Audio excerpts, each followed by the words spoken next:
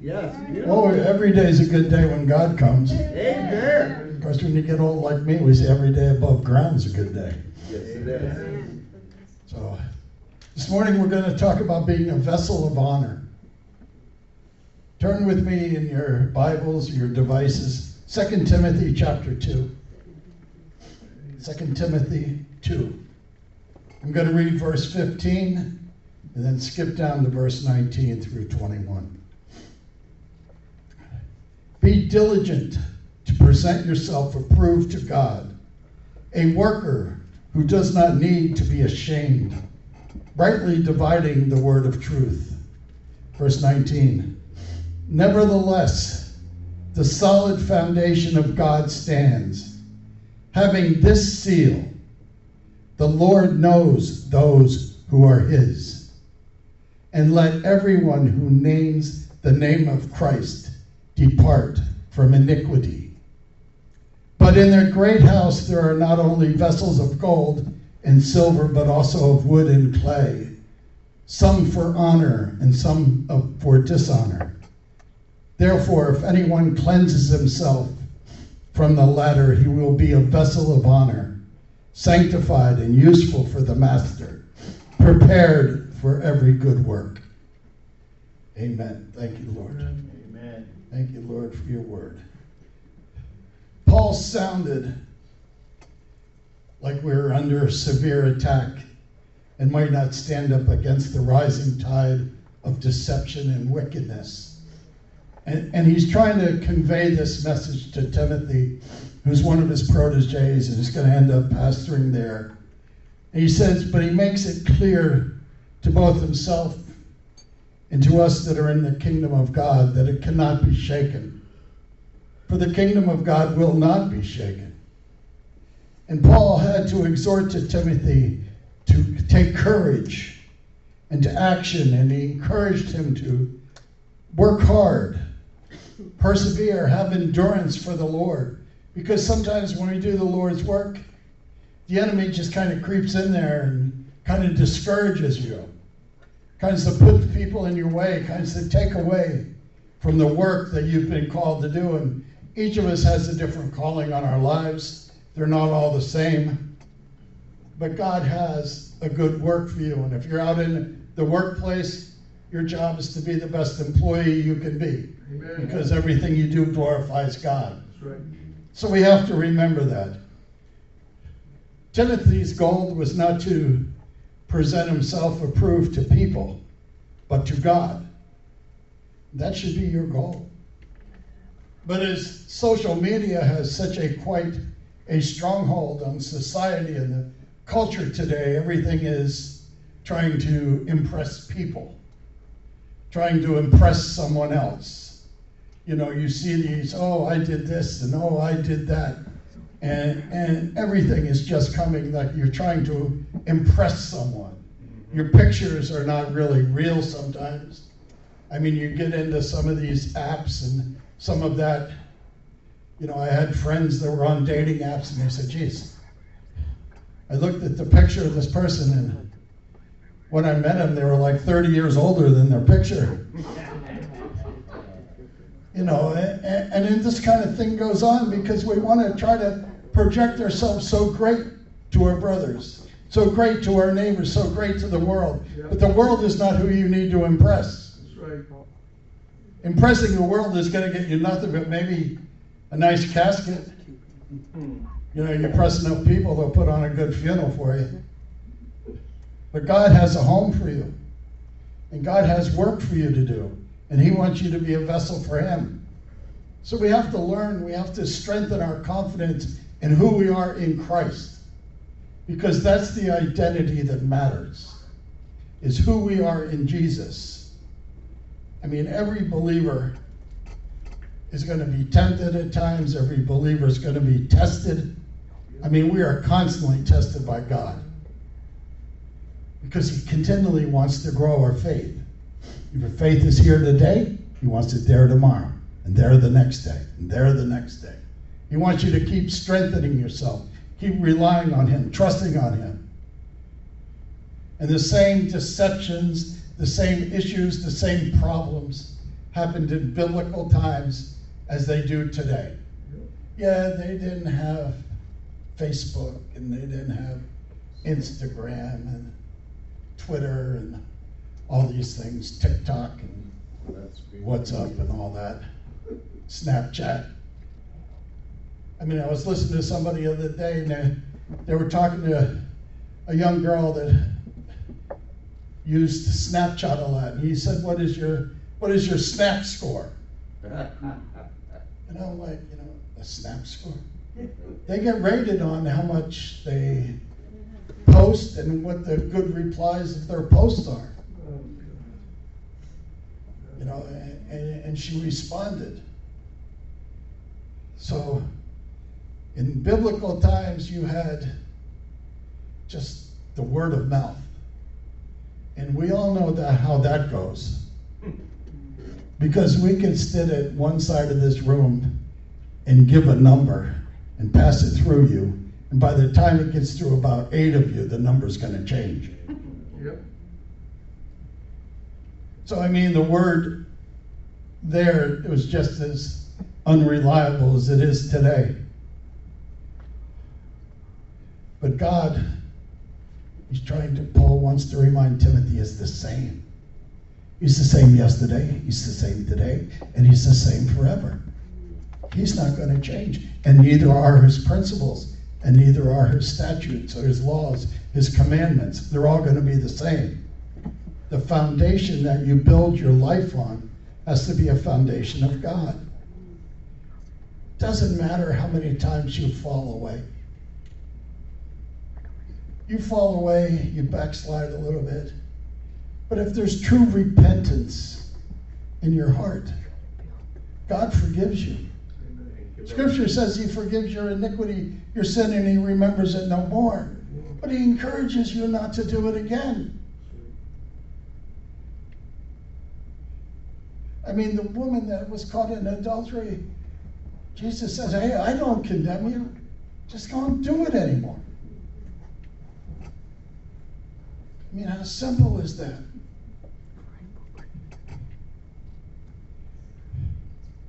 But when people get out and they start to profess their own views, whether they're standing up in a pulpit and they're putting out their opinions or what they believe, which is their opinions, if they're putting out that, if they're altering the Word of God, that kind of stuff spreads like cancer.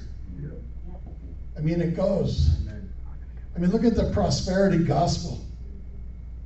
I mean, that's just false gospel, and it just spread like wildfire. It's like a cancer. It just goes, and it captures an audience. But the solid foundation of God still stands. The Word of God has its seal. The seal of approval on the Word of God. The standard, the guarantee of God, it's still the same. It hasn't changed since the beginning of time. No matter what people say, what people believe, it still stands. No one can deceive the Almighty God. And Lord knows that probably everybody in this room has tried at one time or another. No, God, I really didn't mean that. I really didn't do that. And God looks down and says, yeah, you did. I really didn't say that, Lord. Yeah, you did. So we've all tried to pull the wool over the Lord's eyes, but it can't be done. Even the attacks from the power of darkness cannot shake and cannot stand up against the doctrine and this foundation of God. No matter what the enemy throws, God will always be victorious. Now, whether or not you're victorious or not kind of depends on your faith and where you stand. Because we as humans, sometimes we tend to believe that we know more than God. We tend to act like we have more knowledge than God. And we're able to convey that. And there's times we'll take someone and we'll try to convince them that our way, even though God says this, we believe our way is better and God will accept it. But that's not really what it says. That's not what Scripture says. So no matter what storms we face, no matter what the weather conditions are in our spiritual life, God's foundation is still the same. You know the story of the three pigs, I'm going to huff and puff until I blow your house down, the wolf says. Well, you can huff and puff all you want, but you're not going to move God. You're not going to move his house. That foundation is firm. And according to the Apostle Paul, the Lord knows whose his people are.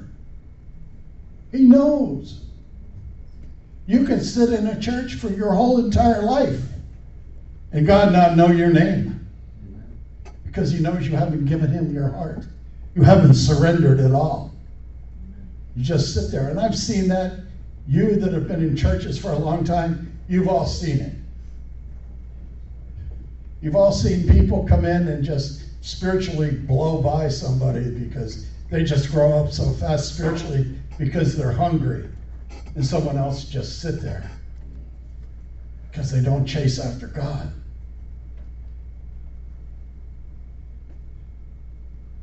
God also knows that if you're his, he's never going to lose you. He's never going to lose you. He's not going to get up one morning and say, oh, geez, what did I do with Pastor? Where did I put him? You know, he's just not going to do that.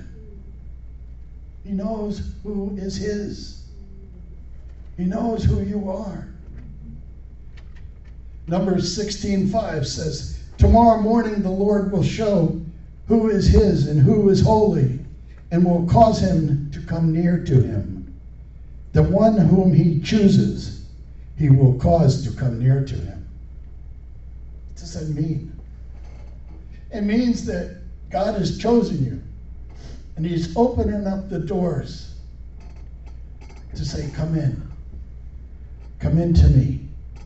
Draw near to me and I'll draw near to you. Amen. Come in. Come in. And so sometimes, you know, like Rose was talking about faith, sometimes our faith gets weak.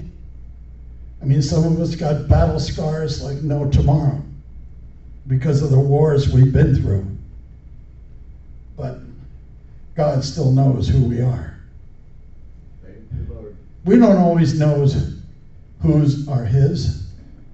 You may think someone's not right with God, but yet God knows they are.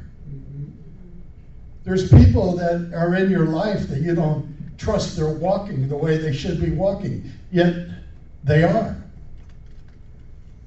It's just a perception that you have. It's something. You know, like when the Pharisees said, as Jesus was speaking in the synagogue, isn't that the carpenter's son? Well, to them, he's always going to be the carpenter's son. To them, they're always going to be the prostitute, the alcoholic, the drug addict, the gambler, the cheater, the embezzler. But to God, you're his. To God knows what you've done. God knows you've changed. Romans 8:16 says, the Spirit himself bears witness with our spirit that we are children of God. It's our spirit with the Holy Spirit saying, yes, that person is a child of mine, is a child of mine. Psalm 1:6 says, for the Lord knows the way of the righteous, but the way of the ungodly will perish. For no one can overthrow the faith of any whom God has chosen. Amen. So you may get knocked down sometimes. You may feel like there's people walking on your back, stomping you. God says, if you hold on to your faith, You hold on to your faith. Nothing will defeat you. Nothing will set you back. You know, God himself, you can picture, he's not sitting up in heaven in the reclining throne, wondering and worrying whether you're saved or not. Nor does he hope or wonder if you will make it to the end. He knows who is his. He knows. He doesn't have to think about those things. He knows who's turned their life to him. So then the scripture tells us to let everyone who calls on the name of Christ depart from iniquity, to change our lives, to depart from a worldly lifestyle, to let that go. This is the second inscription found on the foundation of God. It is true that God knows those that are his, and he calls those that are his to leave sin behind. That's what he's told us all to do. Stop sinning. No matter what it was before you came to Christ, he said, stop doing it. Some might say, hey, I belong to the Lord. I know I'm his. I'm going to heaven. Yes, Lord. I answered the phone. Hi, Jesus. It doesn't matter so much how I live. Yet the Son has forgotten that those are the two inscriptions on the foundation of God.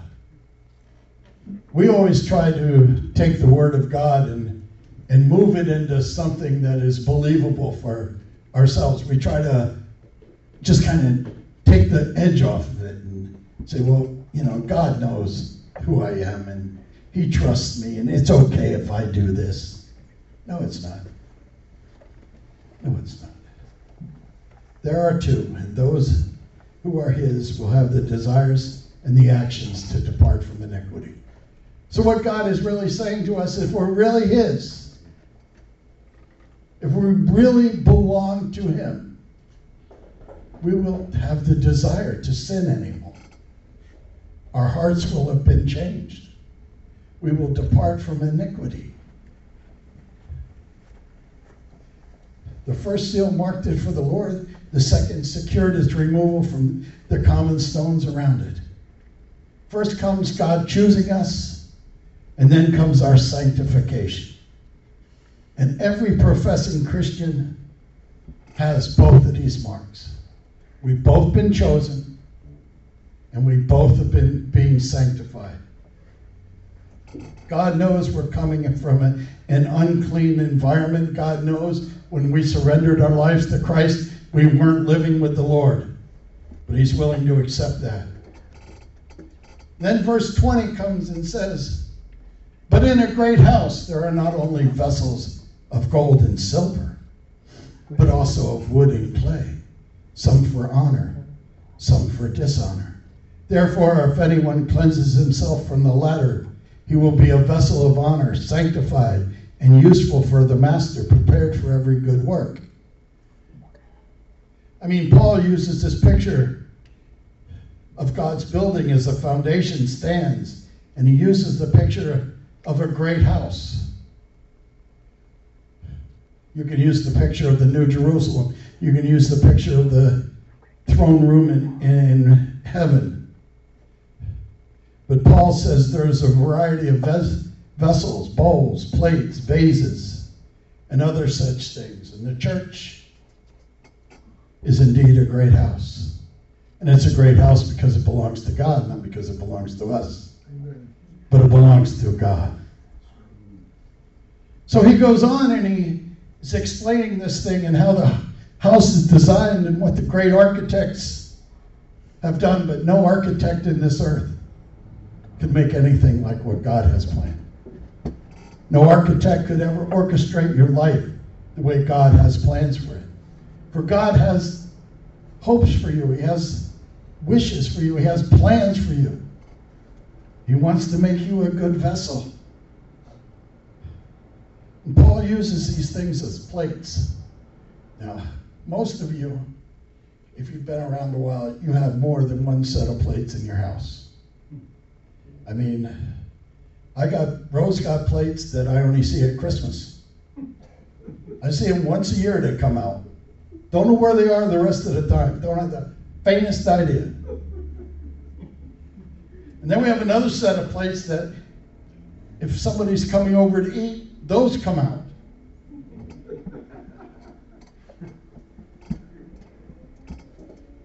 And then we have the everyday, what we get to use every day.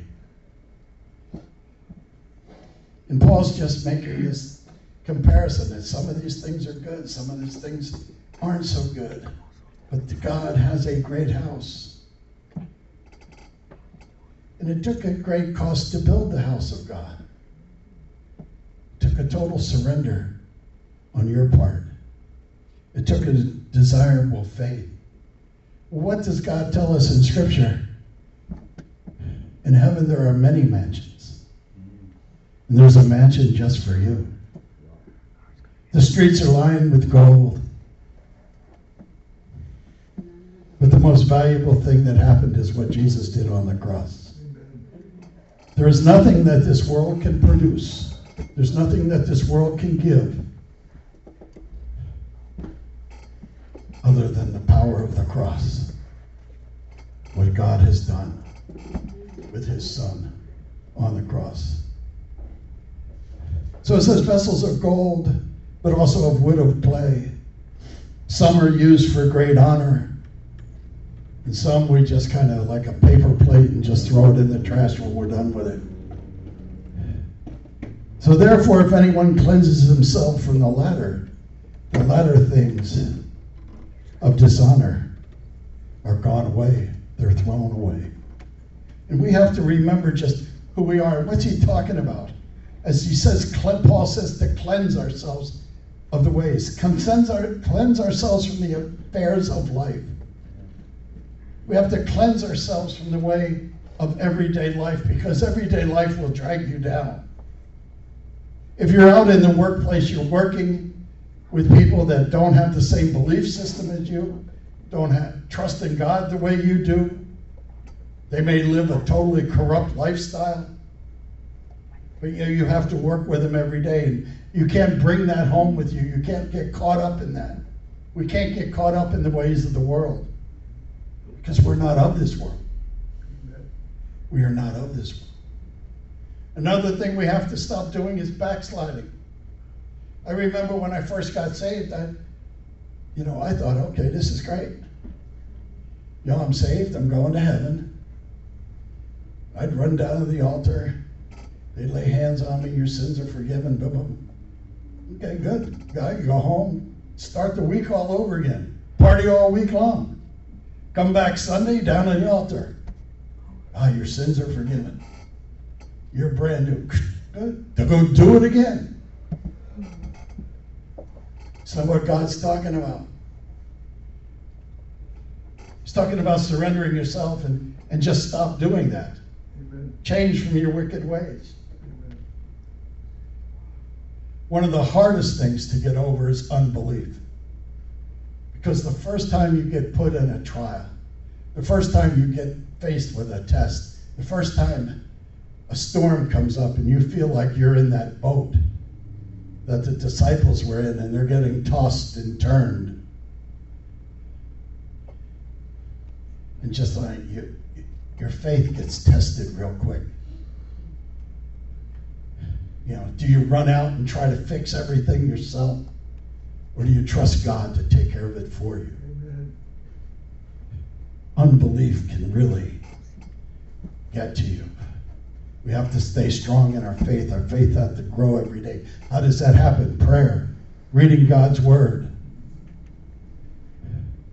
Another thing is false doctrines. They'll destroy your faith. And there's false teachers out there, believe me. They come into all kinds of places. They're just there. And you have to understand and know how to know what is of God and what is not of God.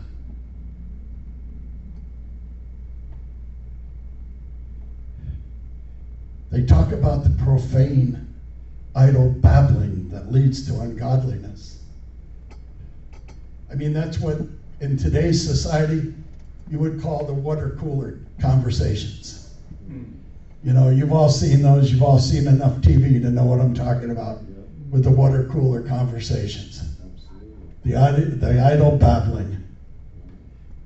And Paul warns against this. Now, maybe in his day it was done at the well, where in our day it's done at the water cooler. But we have to stop it. We have to watch out for the false teachers that will come and try to deceive you, and they will just move things just a little bit. They can change just a word or something, and it changes the whole meaning.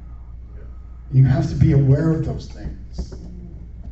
You have to be aware of all iniquity and dishonor that we bring before the Lord. But the main aspect of cleansing ourselves comes as we trust Jesus. And we trust the work that he does on our behalf. For the work of cleansing is really God's work in us. It is not our work.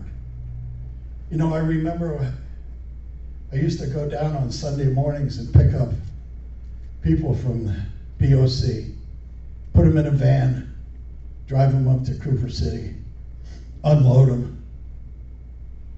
Now, these weren't church people. They just were people. And they would get out of that van. Some of the girls weren't dressed appropriately for church, but they were there. But every single one of them, when they got out of the van, ran to this gazebo, and they lit up their cigarettes. I mean, it was just a cloud of smoke.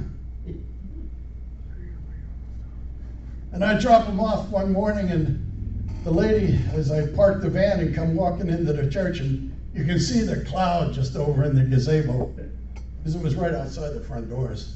Yep. And these greeters are like, oh, why you bring them here? Why you bring them here? Look at them smoking. Look at the way they're dressed. Why you bring them here? And I looked at her, and I said, it's my job to get them here. It's God's job to clean them up. Amen. And we have to remember that's not our job to clean people. It's God's. Right. It's God's. John, 1 John, chapter 1, verse 9. Almost every one of you know this. If we confess our sins, he is faithful and just to forgive us our sins and cleanse us from all unrighteousness. It doesn't say some. It says all unrighteousness. So why, brothers and sisters, do we hang on to a belief that so-and-so isn't forgiven of their sin? So-and-so is unrighteous. So-and-so is this. Are we Pharisees? Are we Pharisees? Because that's a Pharisee attitude. But God says he cleanses us from all unrighteousness if we confess our sins.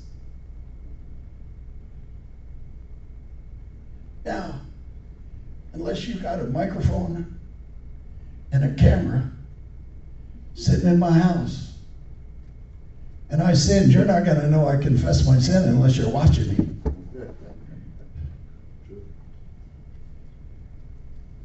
We're not the sin police. We're not the sin police. Our job is to lead people to the Lord. Our job is to disciple them and teach them Scripture. And as you get to know Scripture, you teach it to someone else. It's the greatest system of multiplication you can think of. Because as you walk into a place, or you run into somebody that you haven't seen in a while, and they see something different. They see like a light shining because you're to be that light on the hill. And they say, wow, you've really changed. There it is. Yes, and I changed because Jesus Christ changed me. Yeah. And there's your perfect opportunity. And the next thing you know, we got another brother or sister into the kingdom. Amen. And it gives us one more person to bring to the Bible studies, one more person to bring into the house of God, and then sooner or later they run into somebody, and the same thing happens again and again. And that's how we build the kingdom of God. Amen. We must become sanctified. We must become useful. To be saved, to be sanctified, and to go and sit home doesn't glorify the kingdom. We have to be able to spread the word of God. Even some of us only get out once in a while. That's fine. Just get out once in a while. But share the word of God. Share your experiences, because you all have them and you all have great experiences. Every one of you has probably an excellent testimony. Amen. Now, all you got to do is share it. All you got to do is share it. You don't have to fabricate anything. You don't have to glorify anything. You don't have to have 8 by 10 color glossies of your thing. Now, this is my testimony. This is an 8 by 10 color glossy. You can see me here. Let me show you the video. You don't need to do that. We just got to be honest of who we are in Christ. Amen. That's all. And we have to be honest of who Jesus Christ is. That's all. We don't have to add anything. We don't take anything away. We must never think that some Christians are better than others. Some, yes, have more talent in certain areas than others. I mean, there are a lot better preachers out there than I am. There's a lot better singers out there than some. There's a lot better musicians. There's a lot better this. There's a lot better that. But that's not what we're here for. We're not to compare ourselves to those. We're not to compare ourselves to other churches. Amen. And that tends to be a hard thing sometimes. Well, this church does this. That's not the way we are. Our church does this. As long as we're glorifying God, as long as we're moving ahead, we're doing good. Amen. Some Christians are more able to be used by God than others. I mean, it's just an absolute fact. You know, some people are healthier than others. Some people got more energy than others. Some people have vehicles, others people don't. So how God can use you depends on how accessible you are. Amen. But there will come a time when each and every one of you is going to be used by God in one way or another. Amen. Thank you, Lord. And it might be when you least expect it. But as long as we've cleansed ourselves, we can be useful for God. He tells us to be prepared for every good work. We must not think of being useful just by primarily in the sense of serving in the church. I mean, of course, God wants people to serve. Pastors want people to serve. But God wants his people to do it in the workplace, in the school, in the home, in their community, in all those places. We have to do it wherever we are. I mean, I get into where I live, we have this thing called the Tiki Hut. And we sit down there with a bunch of gossiping old people. You know, and once in a while they'll ask me a question. And I answer it. Scripturally, I'll answer it. I'll tell them how I feel. I'll tell them what Jesus did. But if I push too much, they see me there, they won't come. So you just have to kind of ease into it. You know, we almost got into a conversation with one that is a devout Catholic, and I'm not. And the conversation, it went okay, but he tried testing me, and I just wouldn't let him. But, you know, we have to watch ourselves too. But one time we were down at one of the pools where I live, and I baptized people that day in the pools, and I'm sitting down in the tiki hut the next day, and the people come over and they go, "Did you baptize a bunch of people the other day in the pool?" And I'm thinking, well, they must have watched me out their window. I said, "Yeah." She said, "That's great." That's the least thing I expected from her. But she was excited. So it's exciting. It doesn't matter where you are, where the opportunity is. A lot of you share in restaurants with waiters and waitresses you have. A lot of you share, you know, in the workplace. You share with your friends. You share on social media, which is a great vessel to get the word of God out.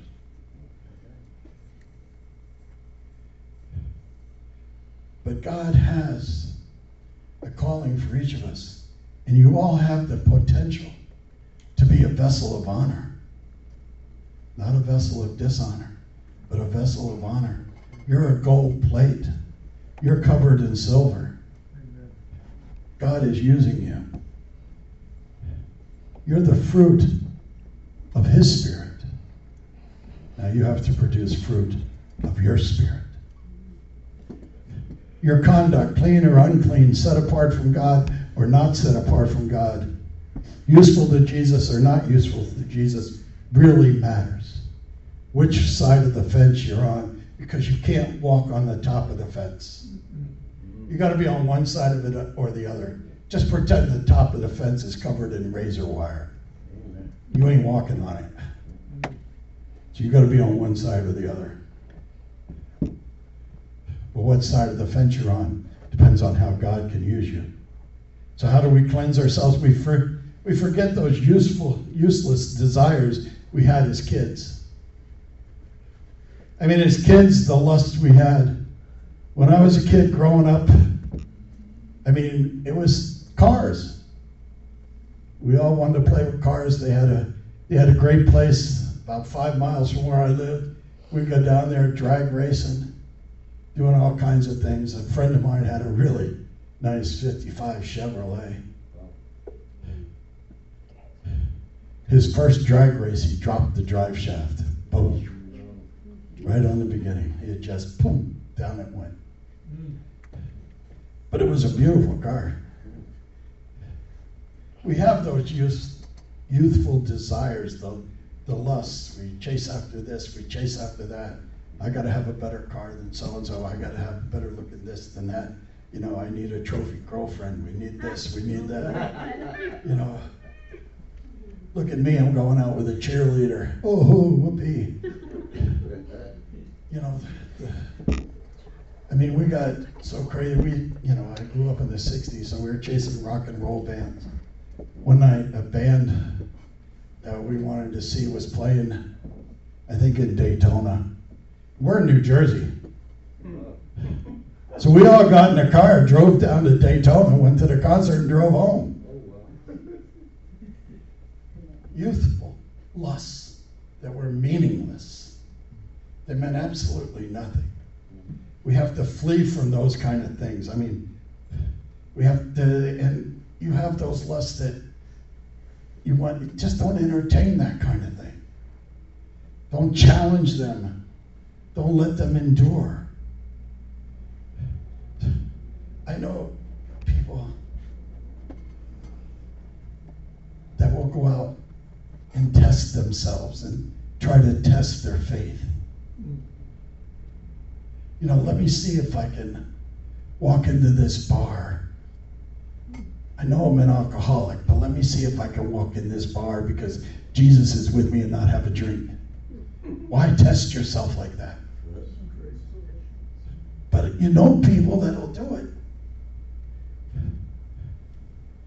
It's so easy to fall back into sin. I was having a conversation with somebody the other day, and we described, you're trying to climb a ladder of righteousness, and it's so much easier to fall off that ladder right back into sin.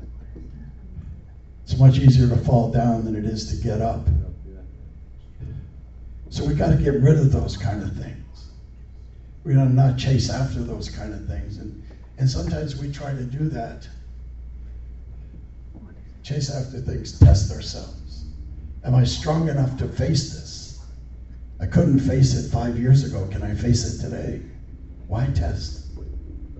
We got to pursue righteousness, faith, love, and peace. Cleansing can just not be a matter of avoiding bad things, but it also must include pursuing good things. We can't drop away from doing everything that was bad or harmful or sinful in our life and not go after something that is strong and good and new. Pursue peace with those who call on the Lord with a pure heart. To be cleansed, we must do everything to be right in our personal relationships with others. Cleansing needs to extend how we treat one another, how our relationships go. Paul wrote in Romans 12:18, if it is possible, as much as depends on you, live peaceably with all men. You're the one in control of that. No one else can control how you live with your neighbor. Bad relationships can really hinder your walk with the Lord. They just do. Avoid foolish and ignorant disputes. We've all had those. Been mad at one another, not talked to each other for months. Over what? Oh, you left the cap off the toothpaste? You've seen fights like that. Disputes. How come every time I go there, you leave the cap off the toothpaste? How come you always squeeze it from the middle and not at the end? You get your tube, I'll get my own.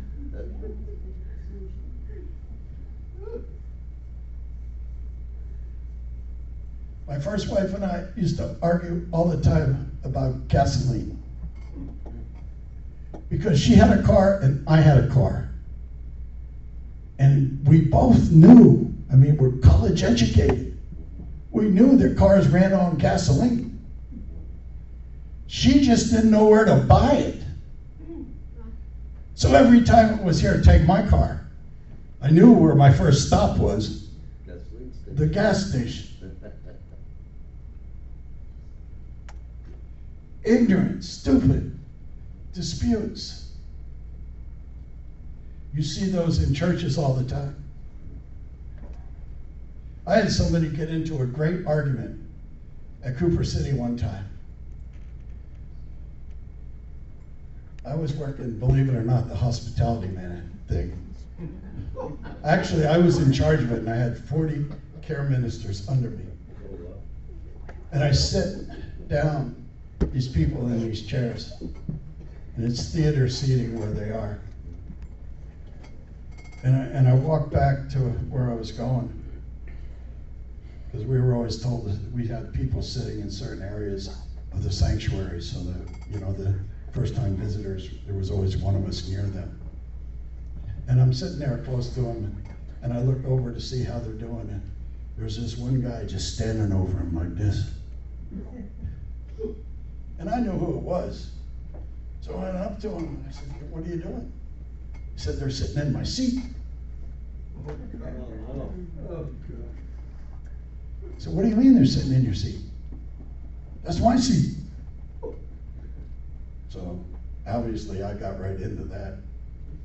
Let me see if I find your name on it, was my reply. And of course that just elevated things. Rather than me just saying, hey, I'm sorry I put them there, it's their first time here, sit somewhere else. You know, let me find your name on this chair. You know, I mean, places are full of those kind of things that are absolutely meaningless. But the enemy will use anything he can to disrupt your peace. He'll use anything he can to lead you back into sin.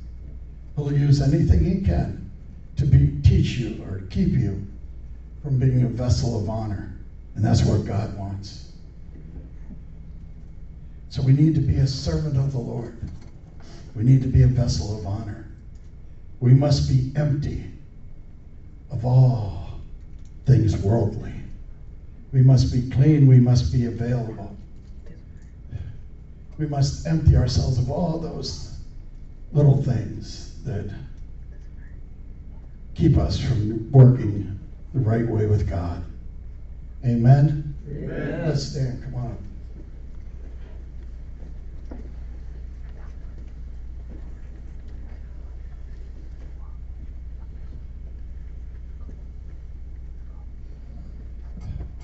Oh Lord,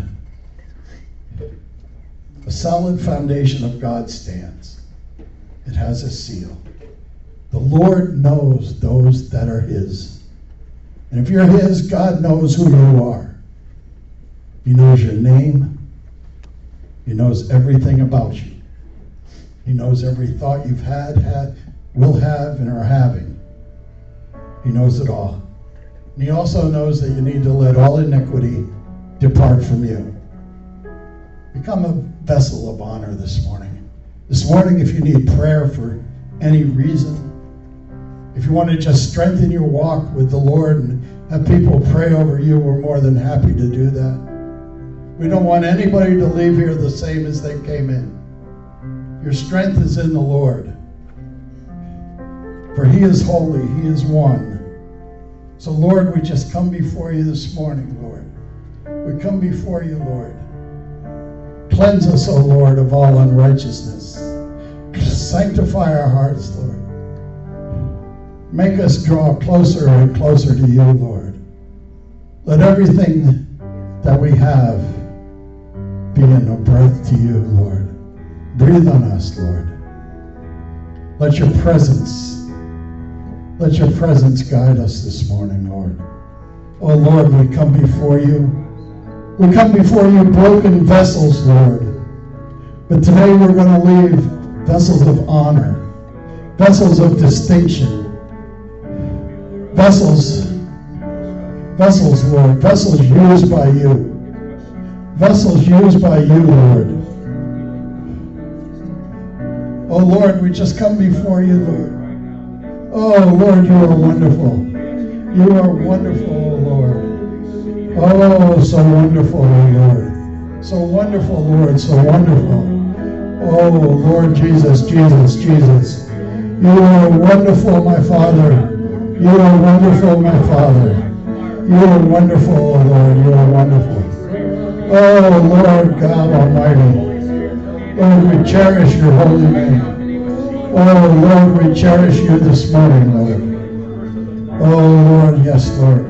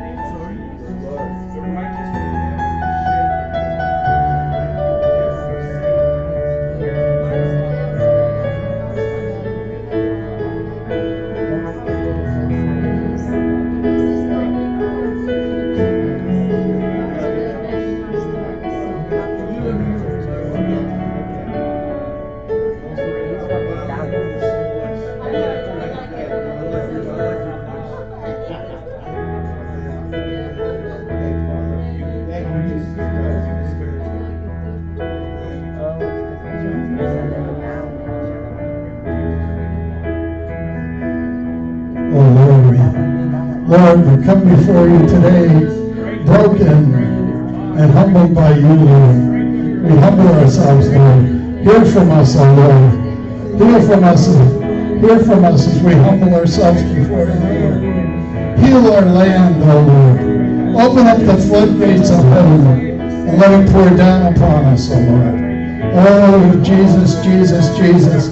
Oh, Jesus, Jesus, Jesus. Oh, we love you, Lord. We love you, Lord. Oh, we love you, Lord. Thank you, Jesus. Thank you, Jesus. God bless you all.